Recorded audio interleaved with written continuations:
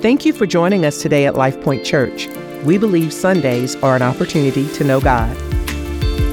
For more information, including locations, service times, and small groups, please visit our website at lifepointchurch.tv. Let's jump into the message. Hey, what's up, LifePoint Church? How y'all doing today? Come on now. Aren't you glad you came to church? Man, what a great morning we've had in worship and a great time so far. Man, that story from Pastor Elmer is just ridiculous. Isn't it powerful? Praise the Lord. Man, thank you for being here with us today. Hey, if today's your first time, I want to especially welcome you, our first-time guests. We love having new people in the fall time, so we say welcome to you. Introduce myself. My name is Mike Burnett. I get to serve as pastor along with my wife, Stephanie, and our amazing team. Love serving you, and we're so thankful that you're here. We got a lot of new folks coming to LifePoint, and fall time is always a great time for new faces. In fact, I've gotten to meet a few of you in the lobby, and all the Californians that are coming, man. Come on, y'all. I call them West Coast refugees. And it's funny when they hear me say that, they're like, well, yeah, that's pretty much what it is, you know. But we're glad you're here. And actually, I love to try to connect West Coasters to other West Coasters in small groups so they feel a little bit of comfort while they learn the language, y'all. Bless their heart. You know what I'm saying? Like all that kind of stuff. We're going to teach you slowly. We're going to teach you slow. Well, welcome to LifePoint, and to everybody joining us online and at Austin P. We're so excited to be one church in many places. Hey, this weekend we had our Serve Day. We do this quarterly now, which was great. So Saturday we had a bunch of people get up early to go out and do a bunch of different projects all over town. And I just want to thank you from the bottom of my heart on behalf of our city. Thank you for serving with no strings attached to our community. It is always a privilege to serve. Jesus said, I didn't come to be served. I came to serve other people. And I've said for years, if you want to be more like Jesus, serve somebody with no strings attached. So thank you for your service. In fact, we have hundreds of people who come here every Sunday to serve on our dream team. Can we thank our dream team, everybody, our volunteers at our church? Yeah, thank you for that. Let me just thank our dream team from parking lot, cameras, our worship team, are all volunteers, our kids ministry, coffee, folks that are serving food for our Dream Team Central. It's such a privilege to get to do this together as a team, and thank you for your service to the Lord and through your local church. In fact, I want to invite everybody who's a part of our church. If you're not a part of our dream team, if you've not gone through our Next Steps class, that is your next step. It meets during our second, third, and fourth service at our Rossview campus. It also meets after our 11 o'clock service at Austin P. But every one of you needs to go through that class. It's our history, vision, values, our membership or affiliation to the church. But then also we want to help you discover some of the ways God's wired you so that you can serve the Lord by serving on a team. And we think serving at your church is a safe place to get started and to get kind of acclimated to serving people. And it should extend to your neighborhood, extend to your job, your company, your classroom, wherever, to have a servant's heart. But we want to help you with that. So let me encourage you, if you've never been through our Next Steps class, join that today. You can go through it today. Leave your kids in Kid Point. We'll give them more candy. And that way they'll be ready to go home with you and they'll be all sugared up. That'd be great. And as always, just let me say quickly, thank you for being a generous church. We are a church that believes in tithing and giving offerings beyond that. And so we see in the scripture the tithe is bringing our first 10% to the Lord. And some people ask questions about that. God established that before the law was even codified. All throughout the scriptures, we see God is calling his people to put him first in this area of financing. And we do that by bringing the Lord our first 10%, and we bring it through our local church. And let me just tell you, through your generosity, we're able to do everything that we're needing to do here and everything God's calling us to do here and more. We're able to extend beyond this church like a Serve Day weekend where we're able to do all of these projects and you guys paid for it and to do it with no strings attached. It's interesting when you serve people, a lot of times they say, well, how can I pay you back for this? What can I do to pay you back for it? Nothing. We don't do it with strings attached. You don't owe us anything. We're glad to do this. Your generosity is actually going beyond LifePoint. You're helping plant churches. In fact, we're excited. We've got 2 new church plants that launched last month, and they're both doing really well and getting healthy and on their feet. Harvest Church here in town and Modern Church that meets at the theater at Tiny Town. And your generosity helped make that happen. But a lot of people are asking about, with all the crisis happening in the Middle East, this invasion into Israel and the war that we're fighting there, what can we do about that? And let me just encourage everyone to pray, faithfully pray every day. The Bible tells us to pray for peace in Jerusalem, but I think we need to pray beyond that for the peace in Gaza and the Middle East, in Israel and Syria and all of that area of the world. We need to be praying. Be prayerful people before we're posting people. Can I get an amen from somebody? But then also I want you to know that your generosity is actually extending the reach of our church there, specifically through our partnership with Convoy of Hope. They've been on the ground doing outreach and compassion work and feeding families and helping bringing relief to the disaster that is happening in the Middle East. And so because of our partnership with Convoy, you get to extend your hands to that part of the world. So thank you again for your generosity. Jesus teaches us in Matthew 6 that we're to lay up not treasures on earth, not to just have our focus here on the treasures that we have here, where moths can eat it and destroy it or rust and it can be stolen. How many of you notice like the more stuff we have, the more we have to secure it? We get cameras and bigger locks. Like the more we have, how many remember when you had nothing, you didn't care if anybody stole it because you had nothing? But it's when we start building our treasures and building our portfolios and building our collections of things, then we start securing them. Jesus says, don't let your treasure be there. Don't lay up for yourself treasures on earth where it can be destroyed or stolen. But watch what he says in verse 20, lay up for yourselves treasures in heaven where nothing can destroy it and no one can steal it. And then he attaches it this way. He says, where your heart is, that's where your treasure goes. That's where your treasure is. And what I'm asking you to do through prayer, through generosity, through commitment to your church, is it's keeping our heart treasured on the things that God treasures. You hearing what I'm saying, everybody? I don't have a problem with you having stuff and collections. It's when those things own you and it doesn't allow you to do the things God's calling you to do. Keeps you from praying, keeps you from giving, keeps you from serving or having an open hand. Jesus said, lay up for yourselves treasures in heaven. And your generosity is a way that you do that. Being a prayerful person, being a servant, these are ways that we do that and keep the kingdom of heaven in front of us. Then he goes right in and says, in connection to that whole text, he says, and don't be anxious about anything. Seek first the kingdom, seek his righteousness, and he'll take care of your needs and what's happening around you. Amen, everybody? Thanks for being a generous church. Thank you for giving so well. Hey, have you enjoyed this Jesus Said series, everybody? Has it been a blessing to you? Today is our last message in the Jesus Said series. I'm very excited for this final talk. It's in Matthew's Gospel, chapter 5, on the Sermon on the Mount. Since you brought a Bible, go ahead and turn there. But to close out our series, I couldn't be more excited to introduce one of our pastors. He's a great leader, brilliant mind. He's funny, big personality. He's an Alabama fan. Let that go. I'm just going to say it for him so he doesn't have to say anything about it. But man, I'm telling you, today's message is going to bless you and challenge you and push you as a church. I've gotten to hear it multiple times already, and I'm just so blessed by this. He oversees all of the small groups of our church. I mean, even though Sunday may be the biggest thing we do, but the best thing we do is life in small groups. We have over 400 small groups that meet as a church. He also is overseeing all the development and the training of our 50 interns that are a part of our church leadership. He's a brilliant mind, a fun guy, a great communicator. Would you give it up for our small groups pastor, Pastor Willie Simpson, everybody? Come on now. Hey-o. Have fun. Come on, Life Point Church, how we doing today? Come on, somebody. I'm excited to be here with you all. Now listen, Pastor Mike said that my name is Pastor Willie. That's true, that's my title. But we family, so y'all can call me Cousin Willie. Say, what's up, cuz? Now listen, I'm the cousin that's gonna borrow money from you today. And then when I see you, every time I see you, I got you next week, brother. I got you next week. Be 2028, I got you next week.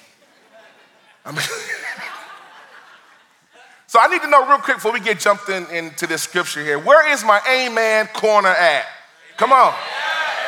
All right, I got some folks over here, over there. I got some folks in the stadium seats. Where's my amen corner at? Come on, there you go. Hallelujah, come on, somebody. I'm excited to be here with you all today. I love what I get to do in helping to oversee our small groups because every week you guys are helping people find freedom so that they can become fully devoted followers of the Lord Jesus Christ. Can I get an amen? Somebody. Like Pastor Mike said, our text today is Matthew chapter 5, starting at verse 13. So since you brought your Bibles, turn there with me. And while you are making your way there, I want to ask you a very simple question. Who are some distinct people in your life? Who are some people that stand out to you that are noteworthy from the crowd? For me, it's very easy. The number one most distinct person in my life is my lovely wife, Carolyn. She is joining baby wave. Get them the princess wave. That's my beautiful wife. We've been married 16 years, y'all. 16 years. And she ain't choked me out yet. Can you say prayer works? Thank you, Lord. Thank you, Lord. We're high school sweethearts. She couldn't keep her hands off me. So I finally said yes. Yes to her dress. Another person that stood out to me was one of my college football coaches. We called him Coach P, and he always wore his hair slicked back. He was from Pennsylvania. He always wore his hair slicked back. He looked like a mafioso, you know? You just thought at any point in time you're going to hear the Godfather music playing. He would always gesture and talk with his hands. He had a really thick Northeastern accent. I love me some Southern drawl, you know what I mean? But he had a real thick Northeastern accent. So he would, you'd be running, he'd go father, go father. And I'm like, well, I'm not a father. What do you mean? I don't know what you mean.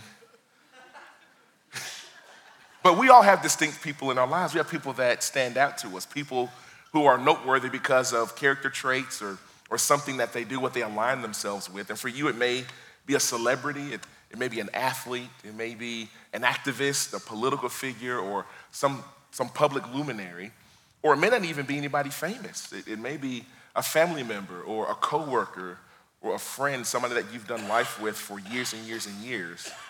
And there is something about the way that they talk, the way that they live, or even how they believe that is distinct to you. But I think we can all agree that Jesus Christ is perhaps the most distinct figure in history. Can I get an amen from somebody?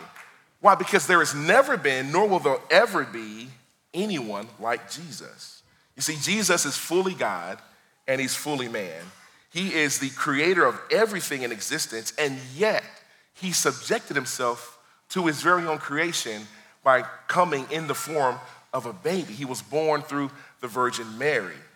But not only was he born, he lived a very human existence. Jesus was hungry. Jesus got tired. Jesus more than likely developed sicknesses like all human beings do. And Jesus died a very real and very human death. Yet during his life, Jesus performed miracles. He taught earth-shattering truths, and he revealed a hidden God to us. And as a mic drop to his distinction, Jesus rose from the dead after being buried in the grave after 3 days. Can I get a big amen? Are you grateful, church, for the resurrection of our Lord Jesus Christ? But not only is Jesus distinct, but as followers of Christ, you are distinct as well.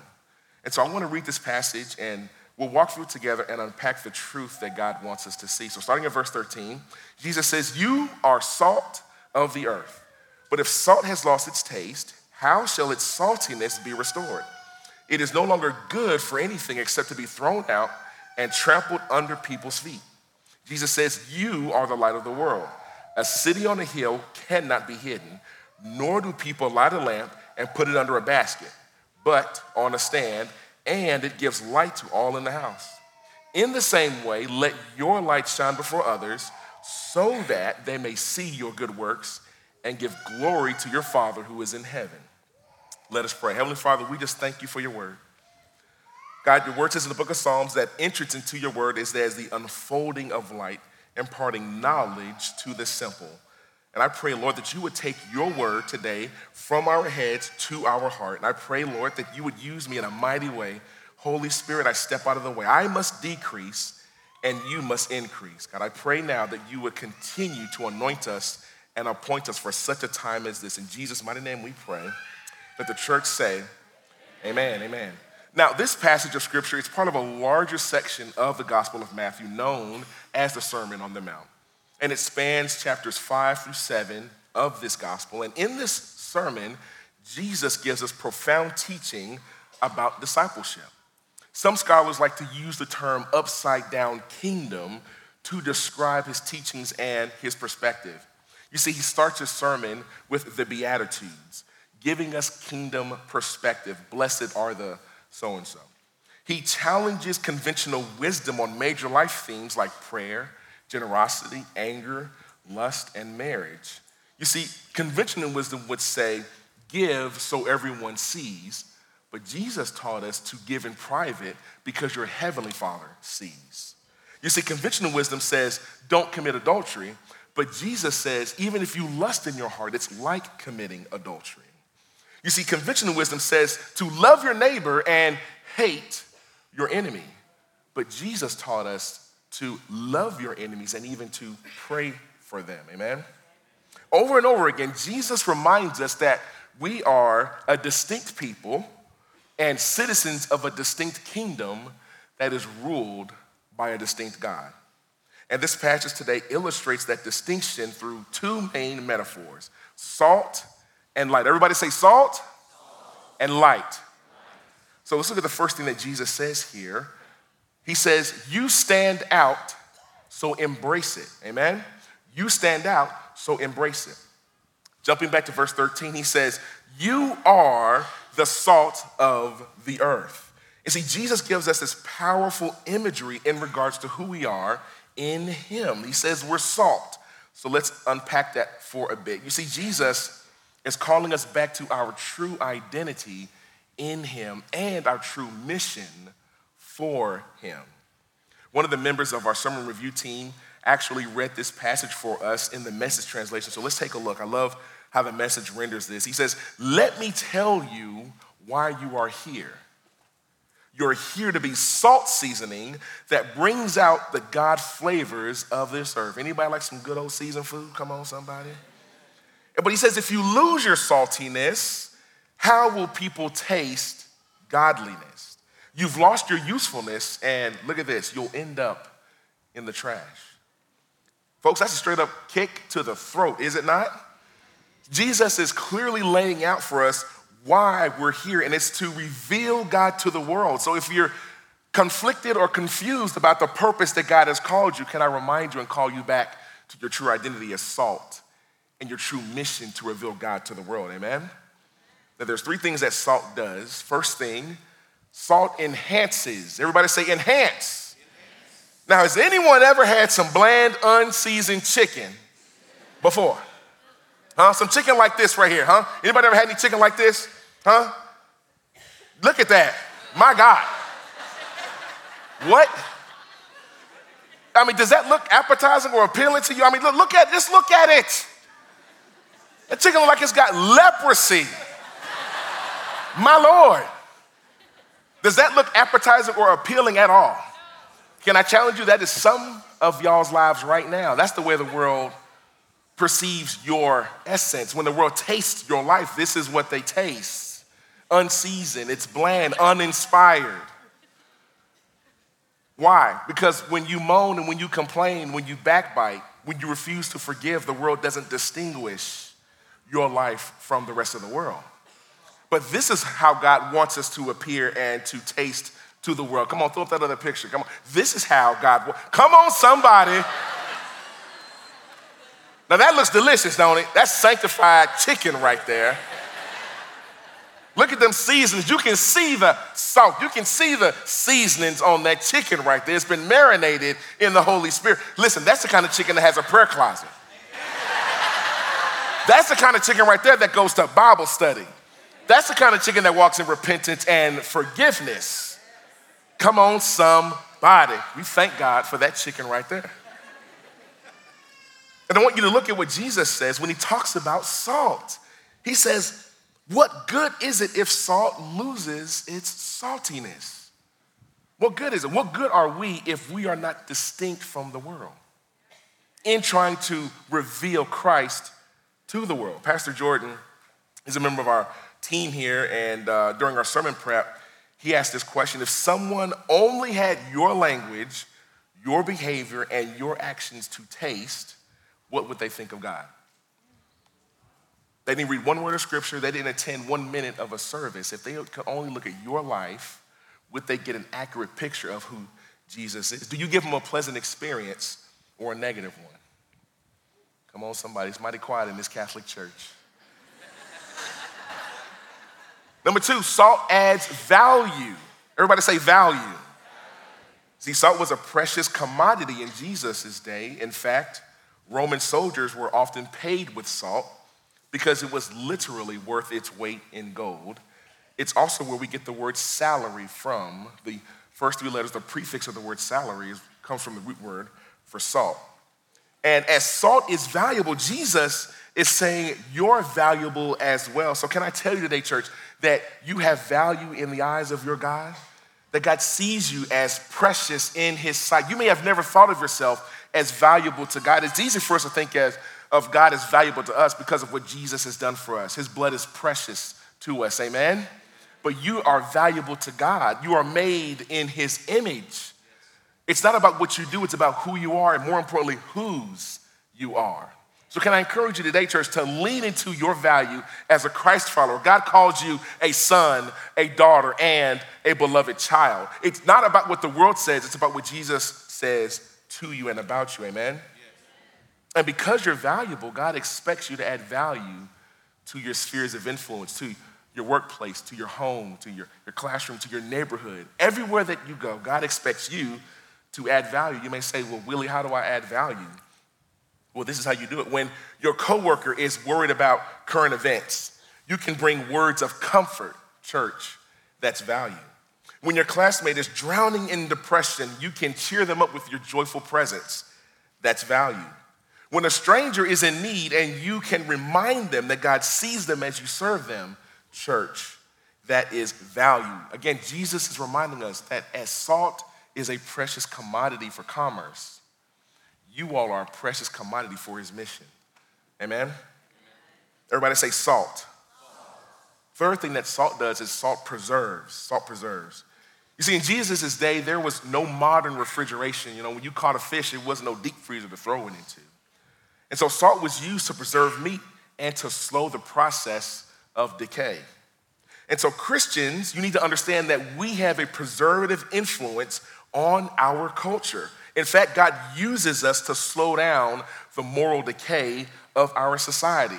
So when you expose the works of darkness to the light, you are helping to slow the moral degradation of our society. Can I encourage you, church, to be salt because Jesus says you are?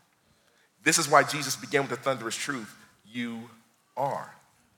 Listen, we must remember who we are in Jesus. It's so easy to want to align ourselves with other identities and put them forward as if they're the ultimate ideal, but Jesus reminds us over and over again that we are his people and citizens of his kingdom. Amen? But Jesus doesn't just say that we're light or that we're salt, he says that we're light. So the second thing that Jesus would say to us today is don't hide the light, reveal it. Let's look at verse 14. He says, you are the light of the world. A city on a hill cannot remain hidden. And I want you to notice the beginning of this section. Again, Jesus says, you are. Can I challenge you, church? Jesus is not saying to become salt and light. He is saying you are salt and light. And we are either fulfilling or failing at that responsibility. And I think we take Jesus' words for granted when he talks about light because we live in a context where we are surrounded and inundated by light sources. We don't find ourselves in too many environments, at least in this country, where we are in total pitch darkness. In fact, some areas of our country have an overabundance of light to the point that we've coined the phrase light pollution. You guys have heard that phrase before, where there's too much light, you can't even see the moon and the stars. But Jesus is speaking in a time in history where there is no artificial light sources. Okay, electricity wasn't even a thing. So light came from the sun, the moon, and the stars, and it came from fire. So when Jesus says that we're the light of the world, he's saying that we're not only light receivers, but we're light givers, amen? And how will people see the light unless we reveal the light of Christ to them? So we don't need to be concerned about shining our lights in each other's faces. Can I say that again? We don't need to be too concerned about shining our lights in each other's faces. Why? Because guess what? You already know where you're going. You already know who you're following. It's your neighbors, your friends, your coworkers, those that are walking in darkness. They don't know where they're going. I submit to you that they don't even know that they're in darkness. So Jesus calls us forward to shine the light so that they have clarity and direction. Amen? Jesus says in verse 14 as well that a city on a hill cannot be hidden. And you know, it's a commonly accepted custom in our society to keep our faith private, unfortunately. We've all heard it said that the two things you don't discuss in work are politics and religion, right? Well, we could throw the first one out the window because politics seem to be the only thing that's discussed in the workplace, right? You guys have experienced that. As a matter of fact, you've seen people get promoted or fired based on their political leanings. Can we just tell the truth on that? But Jesus never called us to hide our faith. When he made this comparison of a city being on a hill, he and his followers, they were situated in an area that was near a city called Saphid. And Saphid was in the northern district of Israel. And this city was on the side of a literal mountain. So it could be seen near and far. And what Jesus is doing with this imagery is he's telling us that it would be absurd to try to hide this city that's on a mountainside. And it would be equally as absurd for you to try to hide the light of Christ that resides within you. Do you understand what I'm saying? Imagine living here in Clarksville, well over 100,000 people here, and if we tried to create a tarp big enough to blanket the entire city, that would be absurd. And Jesus is saying it is just as absurd for you to hide the light of Christ. Listen, when the light is the only way that people will see Jesus. He also says here in verse 15, he says, nor do people light a lamp and put it under a basket, but on a stand, and it gives light to what? All in the house. Again, we're talking about a time period where light was a precious resource to the point that life was nearly impossible without it. And Jesus says here again, hiding our faith is as absurd as lighting a lamp and hiding it under a basket. So church, let me ask you this. If someone were to follow you around for just 24 hours, would they be able to tell that there is something different about you? Just 24 hours.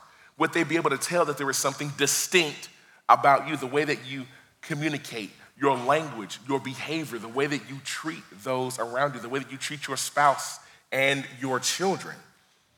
Listen, church, you need to understand something very clearly, and that is the body of Christ is the only organization on the planet that's actually ordained by God to carry out his mission. Did you know that? The body of Christ, the followers of Jesus, we're the only ones on the planet ordained by God to actually carry out his mission. Why? Because we, the church, the body of believers, have been given the message of hope, which is the gospel. Now let me ask you this. Do we still believe that the gospel has the power to save? Oh, I need more amens than that. Do we still believe that the gospel has the power to save? Well, how will anyone be saved if they don't hear the good news? Romans 10 puts it like this. The Apostle Paul says, how then will they call on him in whom they have not believed? And how are they to believe in him of whom they've never heard? And how are they to hear without someone preaching? And how are they to preach unless they are sent? As it is written, how beautiful are the feet of those who preach the good news. Amen? Church, can I tell you today, if you are saved, you are sent. There's no buffer time. The moment you're saved, God sends you on mission. Why? Because you have the message of hope living on the inside of you. When you are saved, the Holy Spirit comes to indwell you permanently. And that right there is all you need, the presence of the Holy Spirit, to share the good news of the gospel. Amen? When I was in 4th grade, I attended Northeast Elementary School. Hey, where's my Eagles at? Northeast? Come on. Oh, wow, okay. My bad. Y'all live on the other side of town.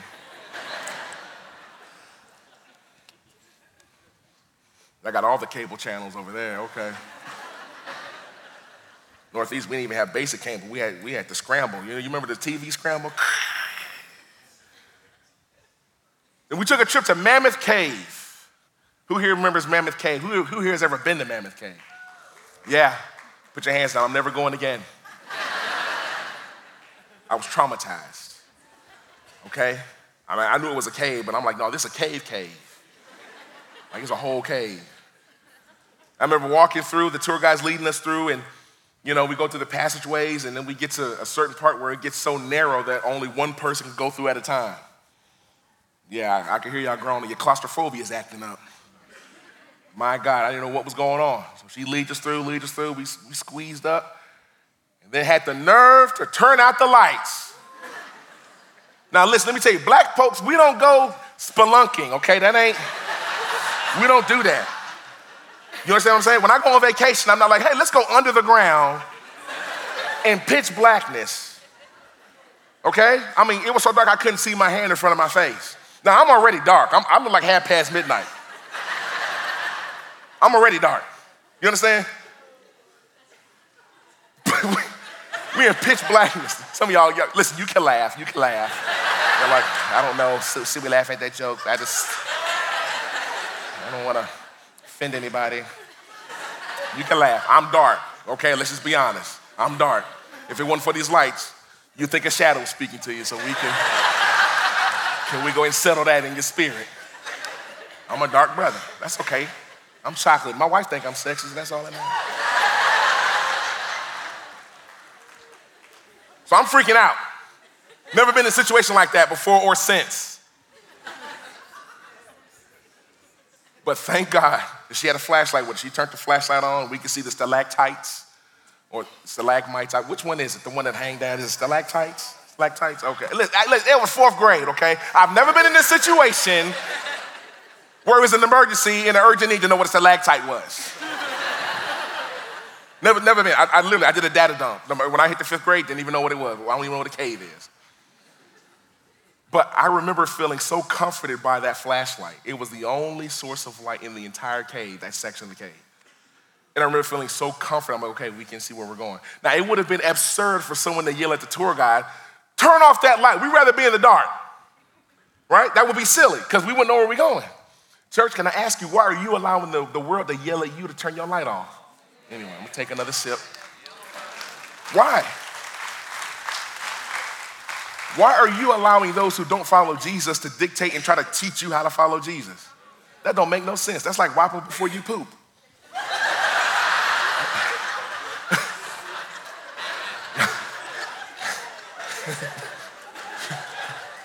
Some of y'all know.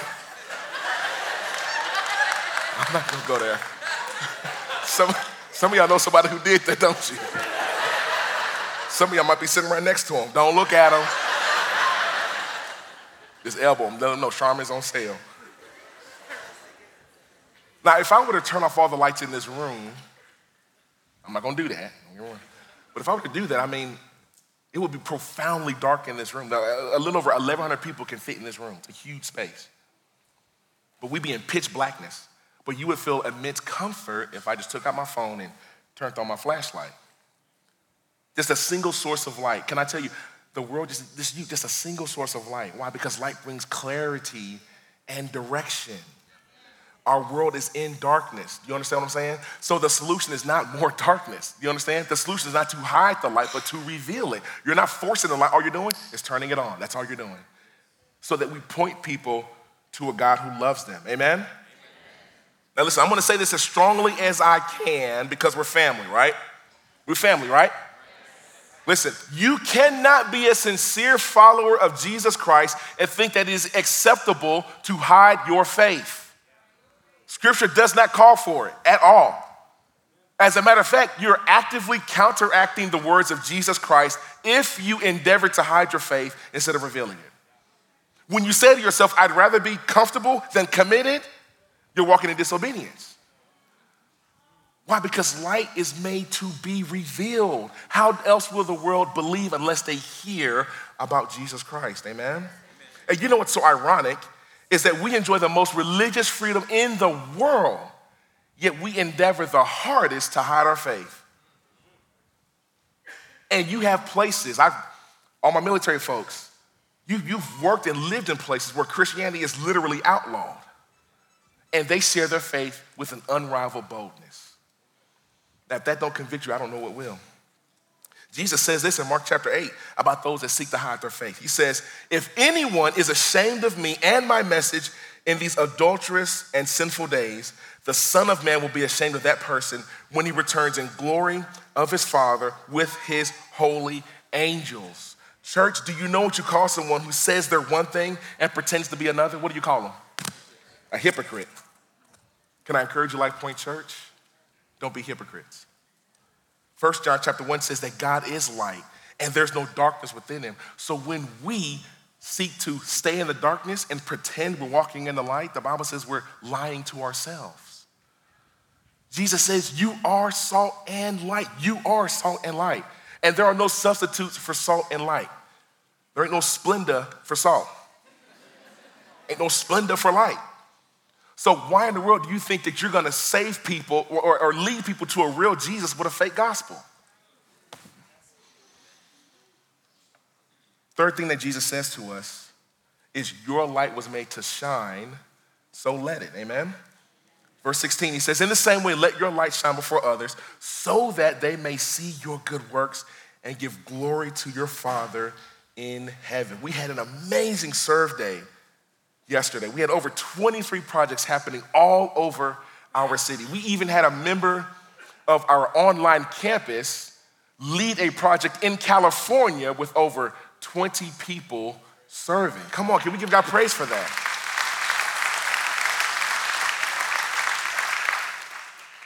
And notice what Jesus says. He says, let your light shine. He says, let your light shine. That's command language. You realize that, right? That's not a suggestion from Jesus.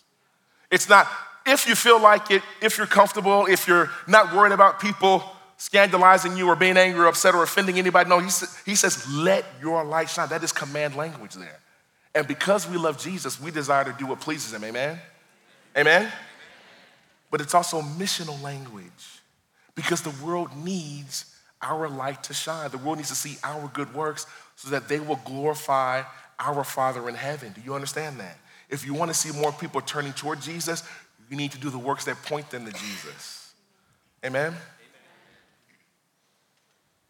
As I close, I just want to share a quick story. In September of this year, I buried my Aunt Artemay. She was 83 years old. She was the oldest aunt on my mom's side of the family. This is a picture of her here. She was a beautiful soul. And this is a picture of my aunt Artemay right here. She was a beautiful soul. She never ever met a stranger, and she was an incredible, incredible cook. I mean, she can make you a dessert that'll get you saved every time you eat it. Come on, somebody. And she moved next door to a lady named Miss Frankie Venters, and this is Miss Frankie here. And they were neighbors for almost 10 years. And at my aunt's funeral, Miss Frankie's daughter, she shared some kind words of comfort. And she began her remarks by saying that Artemay was an angel, but her mother Frankie was the devil. I was like, oh Lord, what kind of funeral we gonna walk to? Okay, Lord. But you gotta understand, Miss Frankie, she grew up hating God and hating his people. And every single day, every day for weeks, my aunt would drop off pastries and desserts and other sweet treats for Miss Frankie, and Miss Frankie would just throw them in the trash. She would discard them. She would make sure that my aunt could see this, as a matter of fact. But finally, one day, Miss Frankie broke down. She ate one of my aunt's trademark desserts. It was chess pie. Come on, somebody. Who likes chess pie up in this thing? Come on. Listen, make you a chess pie and make one for me too. She finally gave in. And from then on, their relationship began to grow in love and in trust. And one day, Miss Frankie's daughter, who happens to be a pastor, by the way, called her mother and said, hey, Mama, what you doing? And Miss Frankie tells her daughter, me and Artemay, we're going to church. And she says, as a matter of fact, we're coming to pick you up. And from that day forward, they did everything together. They were inseparable. They did life together. They did shopping. They went to the movies. They would go to church. And Miss Frankie died in August, exactly 1 month before my aunt did. But I'm happy to say that my aunt led her to the Lord before she passed away.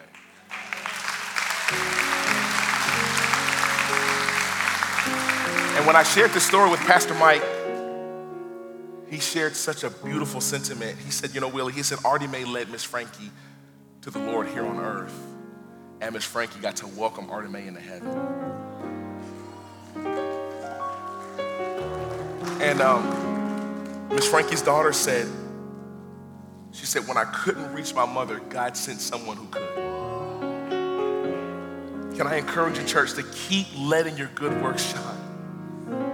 What you're doing in the lives of others is making a real impact, whether you know it or not.